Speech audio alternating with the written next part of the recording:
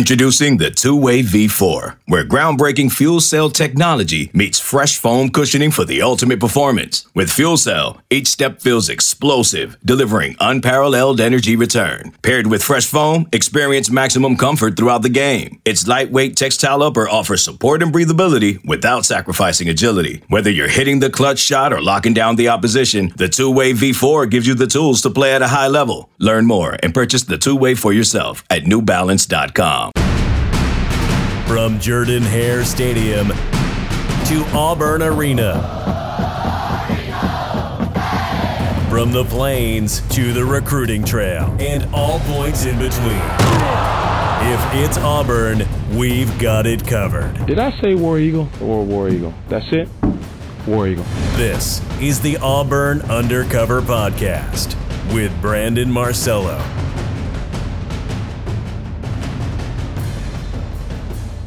Hey everybody, welcome to yet another episode of the Auburn Undercover Podcast. I'm your host, Brandon Marcello. Thanks for joining me. As we usually do at the beginning of every week, we're doing a Q&A podcast. So unless there's breaking news at the beginning of the week or anything like that, we usually just go with these Q&As because you guys got better questions than I could present to myself, obviously. And plus, it's more interactive. And interactivity is what we're all about here at the Auburn Undercover Podcast. As you guys know, we want to reach out and touch someone. Anyway, it was a big weekend for Auburn for a few reasons before I get to the Q&A. Nothing breaking, of course, other than DeAndre Butler, the number one JUCO defensive end, committing to Auburn. He'll sign February 5th.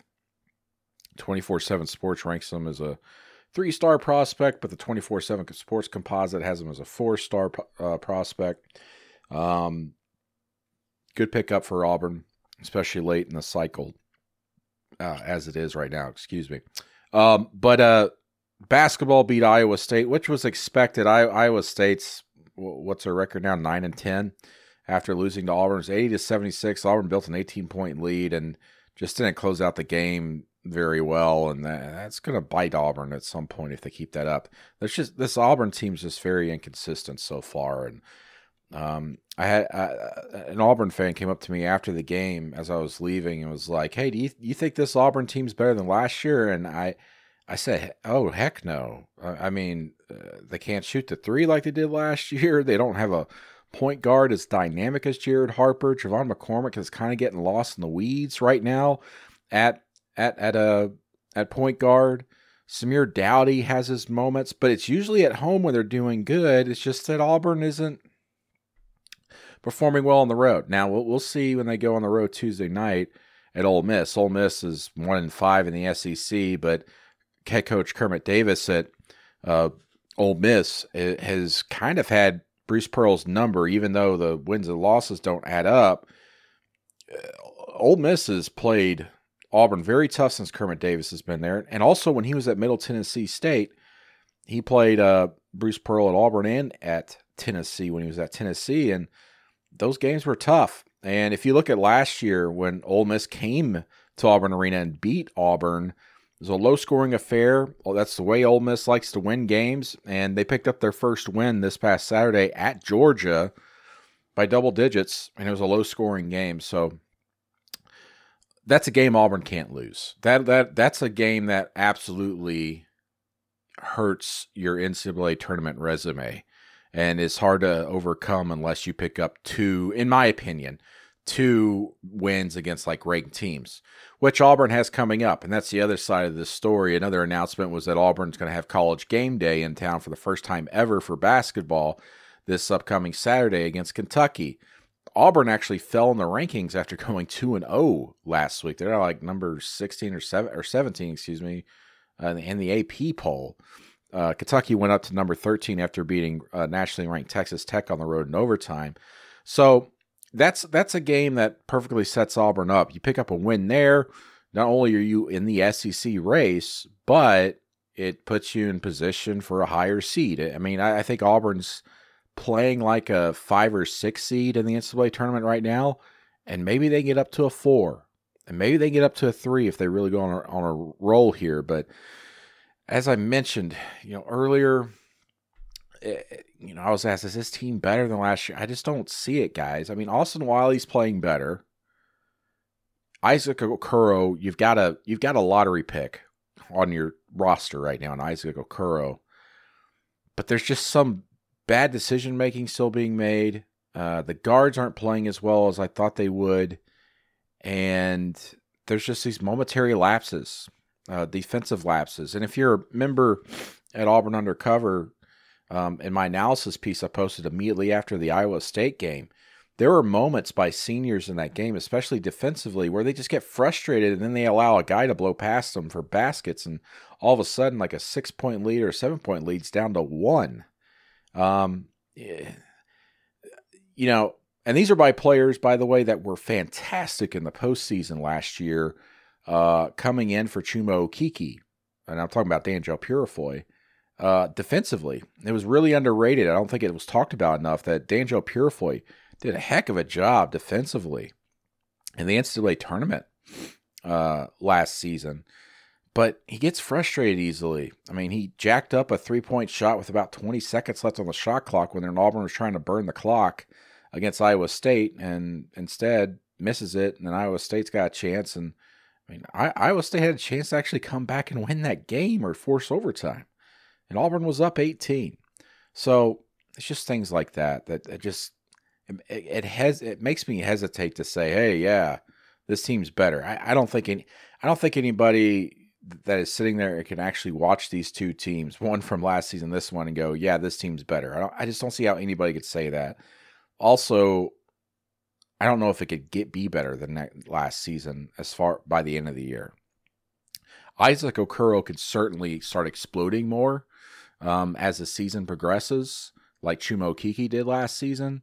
But the pieces around him aren't as consistent as a Jared Harper and Bryce Brown. I mean, Auburn made its run last season because Jared Harper would take over games by getting to the basket or shooting 3-pointers, and Bryce Brown was just a 3-point shooting machine. Who's Auburn's shooter on this team? I think the closest thing they have to a shooter on this team is Danjel Purifoy. So, anyway. All right, we're going to get to your questions right after this commercial break. Okay, picture this. It's Friday afternoon when a thought hits you. I can spend another weekend doing the same old whatever, or I can hop into my all-new Hyundai Santa Fe and hit the road. With available H-Track all-wheel drive and 3-row seating, my whole family can head deep into the wild. Conquer the weekend in the all-new Hyundai Santa Fe. Visit HyundaiUSA.com or call 562-314-4603 for more details. Hyundai, there's joy in every journey. This episode is brought to you by Progressive Insurance. Whether you love true crime or comedy, celebrity interviews or news, you call the shots on what's in your podcast queue. And guess what? Now you can call them on your auto insurance too with the Name Your Price tool from Progressive. It works just the way it sounds. You tell Progressive how much you want to pay for car insurance, and they'll show you coverage options that fit your budget. Get your quote today at Progressive.com to join the over 28 million drivers who trust Progressive. Progressive Casualty Insurance Company and Affiliates. Price and coverage match limited by state law. Welcome back. Time for the Q&A. I asked for your questions on Twitter, and some of you responded. We're getting to that point in the year where it's like late January. It's amazing to me, like, how many people still want to talk about football. Not a lot of people want to talk about basketball. But here we go. A.U. Warden asks, how drastic of an increase in tight end production do you expect with Chad Morris at the helm guiding our offense? I don't see that changing much. I just don't. Listen, in this day and age with offenses, and especially the offense that Auburn tries to run, you better have like a dynamic tight end, like an incredible tight end, if you're going to see increased production at that spot, because otherwise, no. Now, Auburn's got some talent. I mean, Fromm and Deal, but till one of them like steps up this year, I just don't see how that. I don't see how the production increases. Samuel Shenker, of course, I think he's good, but I don't. Okay, I'm going to say this. I've said this before. every stop I've been, Arkansas, Mississippi State, and Auburn, over the last decade plus, there comes a point, especially if a coach is an offensive-minded coach, which is interesting because everywhere I've been, the head coach has been an offensive-minded coach. So this is so I can actually tie this together. It gives me further proof. There comes a point where people start asking, like, when are we going to get more production out of the tight end, and when are we going to throw across the middle? This was with Houston Nutt, Bobby Petrino, Dan Mullen, and Gus Malzahn. And what was funny, not funny, but what was interesting is, like, Bobby Petrino was at Arkansas. That's all he did was throw across the middle, pretty much. That was the meat and potatoes of his offense. Was confusing the linebackers, getting them in coverage in bad situations and bad matchups. And yet people are like, we're going to throw across the middle. And the tight end, that was just always an obsession. And anyway, so I wonder why that's a big, like, do you think a tight end should be catching the ball 35 times a year? I don't. Not in college football. No. You got to be explosive. You got to be fast to move the offense down the field these days. And unless you're running some pro-style set, which barely anybody runs anymore, why are we talking about throwing the tight end so much more? Why do you have to throw the tight end more? I don't understand this. I understand where you're coming from, but what I'm saying is it just doesn't make sense in the way college football is played. This isn't the NFL, and the NFL's changing too. You guys have seen that. So anyway, moving on. What am I hearing about the punting situation? Asked Parker Allen. I believe, listen, this tells you how much I just don't follow recruiting because recruiting is not my thing, and you guys know that. I believe Auburn just picked someone up, a youngster. He's going to be a freshman. I think Auburn's going to have to go through the graduate transfer market or the portal or something because losing Aaron Sitbos is big. He graduated, got out. He's going to go try the NFL. If that doesn't work, I guess he's just going to move on with his professional life and maybe move back home to Australia with his fiance, or is he married now? I can never figure it out. Anyway, we'll see. I think that's going to be a weak spot for Auburn next season, unless they get someone out of the portal. Luke Glover says, of the early enrollees, who do you think will have the biggest impact next season? Hey, Keith Niebuhr has mentioned his name a lot, and I'm going to go with it. Zykevious Walker, the defensive lineman pass rusher. I think he's a guy that could definitely contribute next season and potentially, contend for a starting spot. As I think Keith said, he's kind of like, he's like shaped like a Greek god. So, and I trust Keith, so I'll go with that. Jacob Varner asks, what do you think it'll take for spring to still not be dominated by mostly football talk? Here we go. I thought back-to-back SEC championships, a Final Four, and then another great start would be enough this year. But these questions show that's still not the case. Jacob obviously was going through the questions that were asked here on Twitter to me, and there wasn't a lot of basketball questions. Jacob, here's the thing. Football will always be king in the SEC unless you're Kentucky, where you've had tradition for 60-plus years or whatever, in basketball. And your football program is, let's face it, overall has stunk until recent years or, every 10 years or so, whether it's Rich Brooks or obviously now Mark Stoops, who I believe should be a head coach at a big-time program by now. But anyway, having said that, maybe this goes into my rant a little bit that I had on Twitter Saturday during the Iowa State game, if you guys saw that. What I don't understand more than anything are the people who go to the game at basketball games and sit on their hands or just don't know how to react. It worries me as far as, one, understanding the game of basketball, and two, whether they actually care about basketball.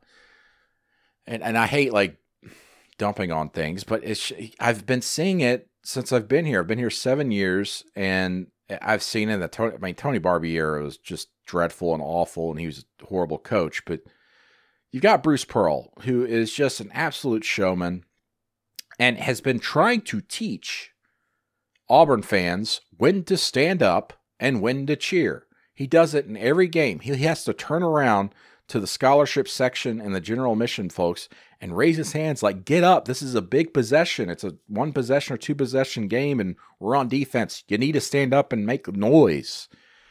And I saw that again against Iowa State. And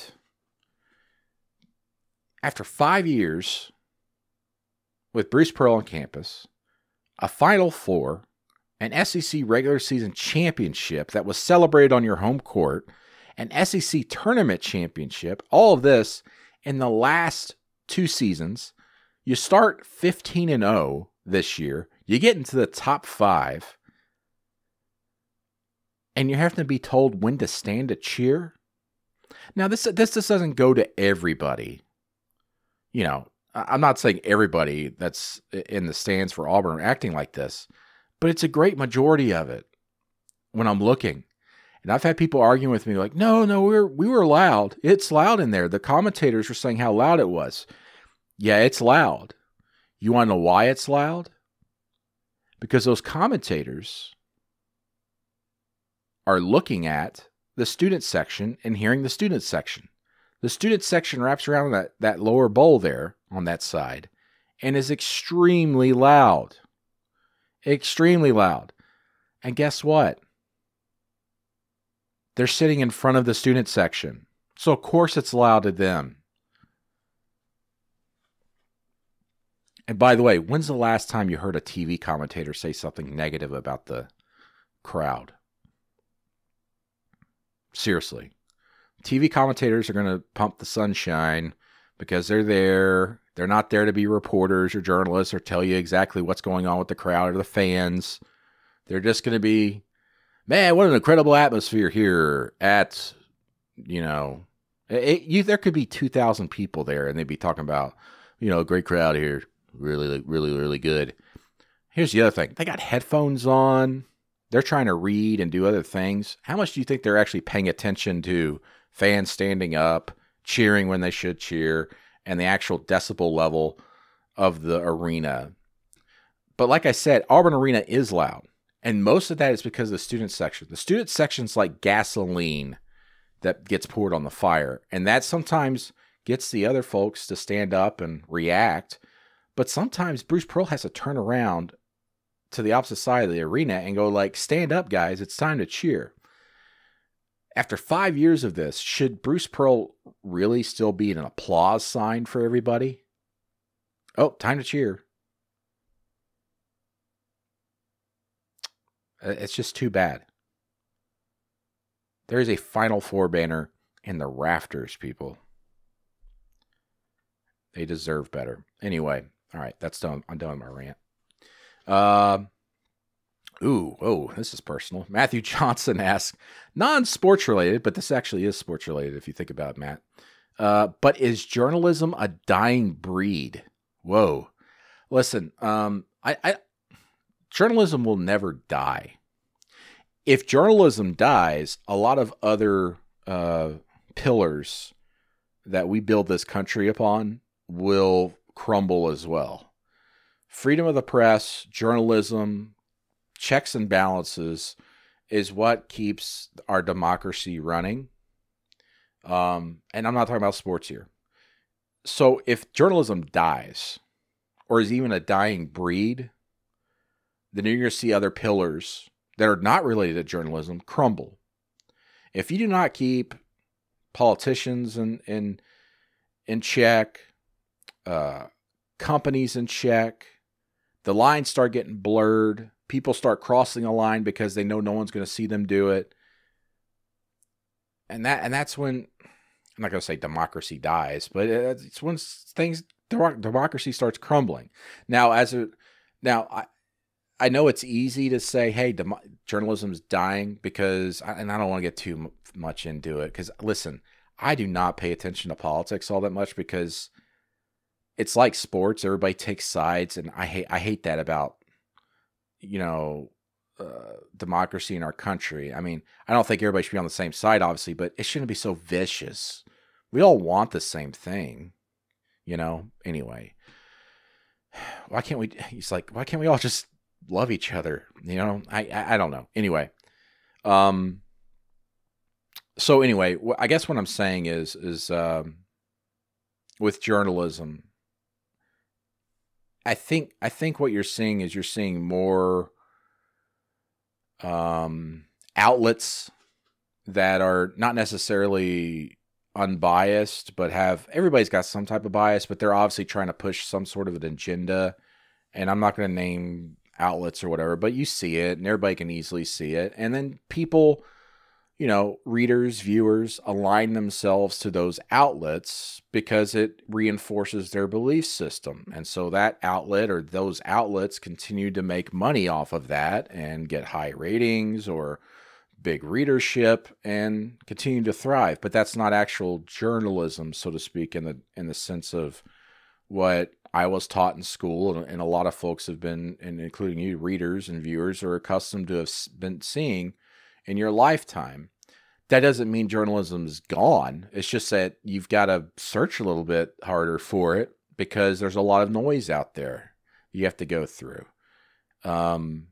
So no, journalism is not a dying breed. It's just that there's a lot of voices out there trying to yell over it, I guess is what I'm saying. And the same goes for sports journalism.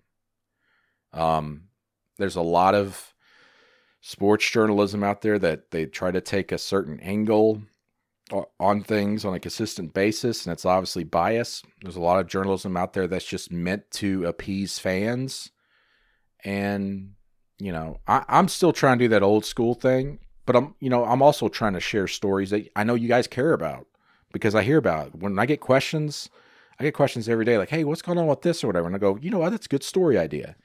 For example, after Saturday's Iowa State game, Bruce Pearl mentioned a graduate assistant and how well they prepare them because he's like almost like Isaac Okoro with the way he gets to the basket. And I'm like, you know what? I want to do a story on this guy. He's a former player for Bruce Pearl back in the Horizon League.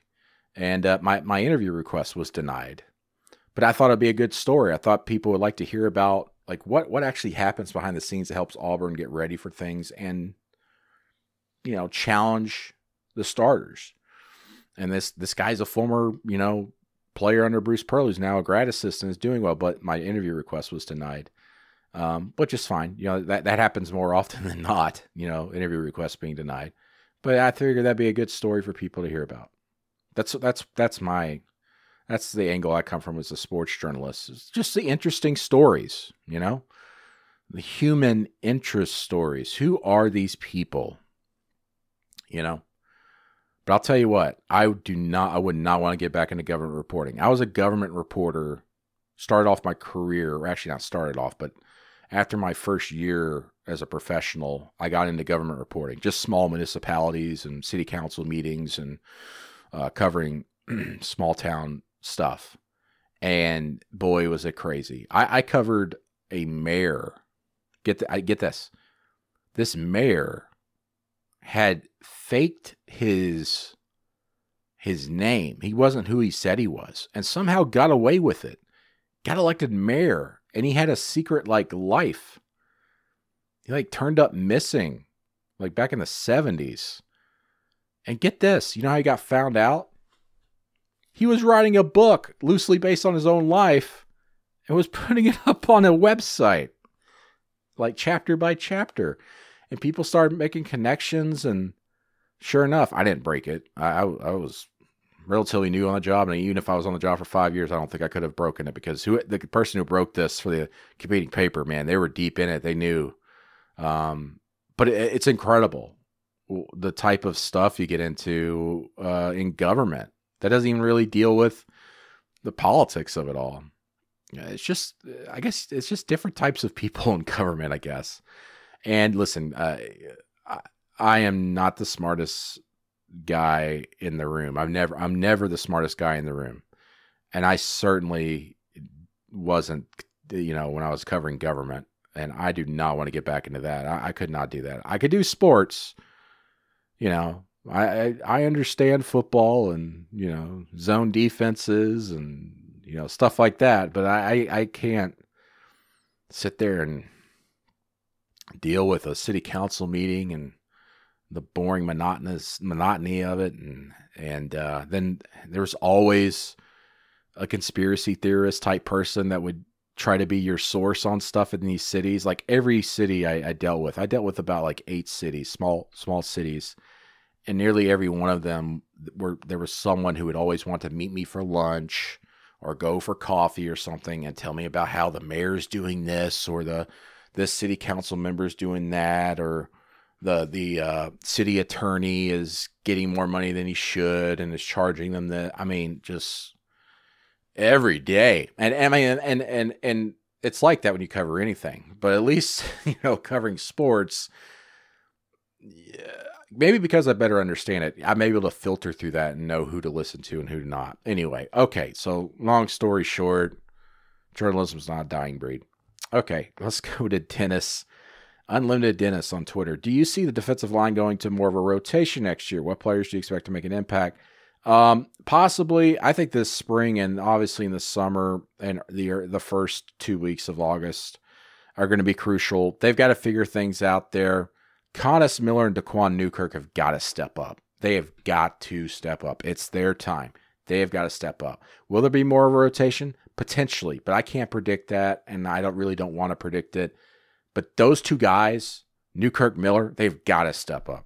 James asks, what impact will the new JUCO recruit have to the signing class? You're talking about DeAndre Butler. I think he's probably going to start. He potentially be a starter. They need a guy to replace Marlon Davidson. Harley Madison asks, how do you see the running backs looking? The backfield's loaded, but is there anyone see transferring or becoming an every down back? Yeah, I mean, listen, people say, hey, this is one of the deeper running back groups Auburn's had in a while, but none of them have rushed for 1,000 yards. And I love Boobie Whitlow. I just don't know if he's a 1,000-yard running back. I think you got to start giving more opportunities to DJ Williams, Mark Anthony Richards, now that he is healthy, definitely. And then obviously the freshman coming in, Tank Bigsby. I think you got to give them opportunities to potentially win the starting job. I don't think you just go, hey, Boobie is our upperclassman. He's our starter. No, I think you got to start afresh there and see who wins. Zachary Dacry asks, who's winning the Royal Rumble? Whoever the writers say are going to win the Royal Rumble. It's all entertainment. Jared Sinsky asks, biggest area improvement for Bo Nix now that he's got a more QB-friendly scheme with Morris in the house. Completion percentage. I think that's it. He's got to be more accurate on the deep balls as well. Not get pushed out of the pocket so quickly. But that's going to be interesting because he's got to trust an entire whole new offensive line other than the center. But I like to see that completion percentage go from about 60% to 65% this upcoming season. If they do that, they'll compete.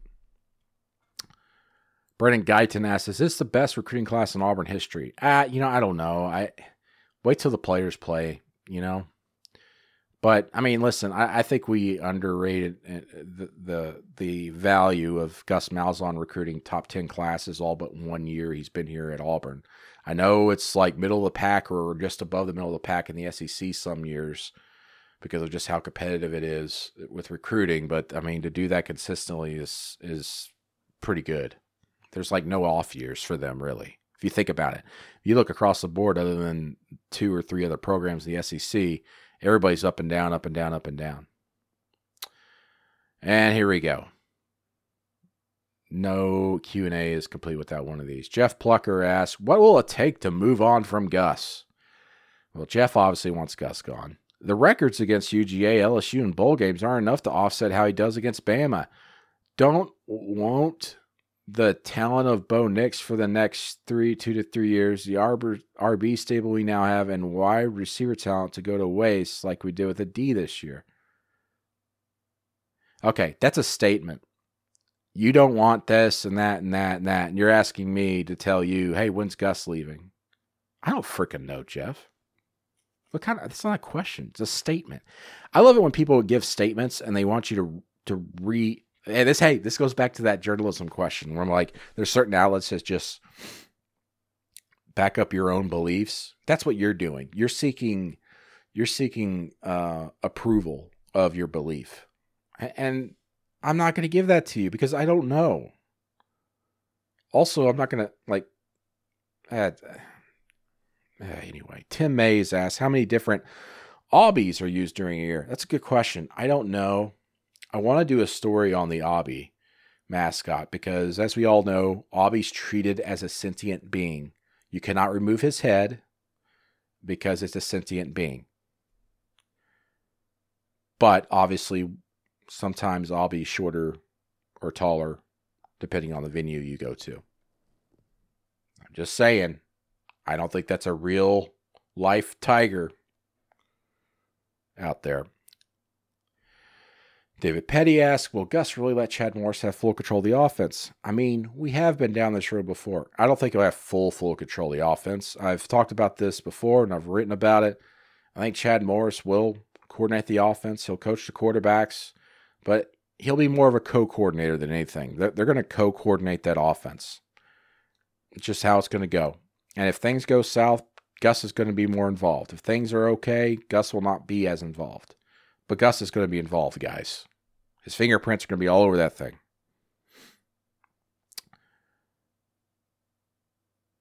Okay, last question. I don't know if I can answer this. Grayson Russell asks, is there a player on the defensive line that coaches expect to step up and be another potential first-round pick? As of right now, no. I haven't heard from any coaches going, that guy's going to be... But they've got a lot of things to figure out on that defensive line. And you're not going to know until they're out there practicing against each other for several days in a row and full pads and everything. And even then, you got to get them out there in action. And there's a lot of, they're going to be counting on guys, these new guys, DeAndre Butler. And as I said, you need these other players like Newkirk and Miller to step up. We'll see.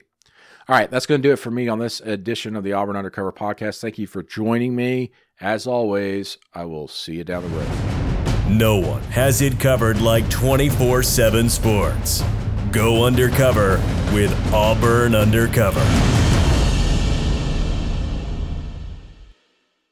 It was a very bright, shining light, Sarajevo, and they needed to kill that light. From producers Matt Damon and Ben Affleck, explore how art and music sustained hope during the siege of Sarajevo, thanks in part to humanitarians and the band U2. U2, they represent a personification of our resistance. The Hollywood Reporter hails Kiss the Future, moving and inspirational. Kiss the future! Viva Sarajevo! Kiss the Future, new documentary now streaming exclusively on Paramount+. Go to Paramount+ to try it free. Terms apply.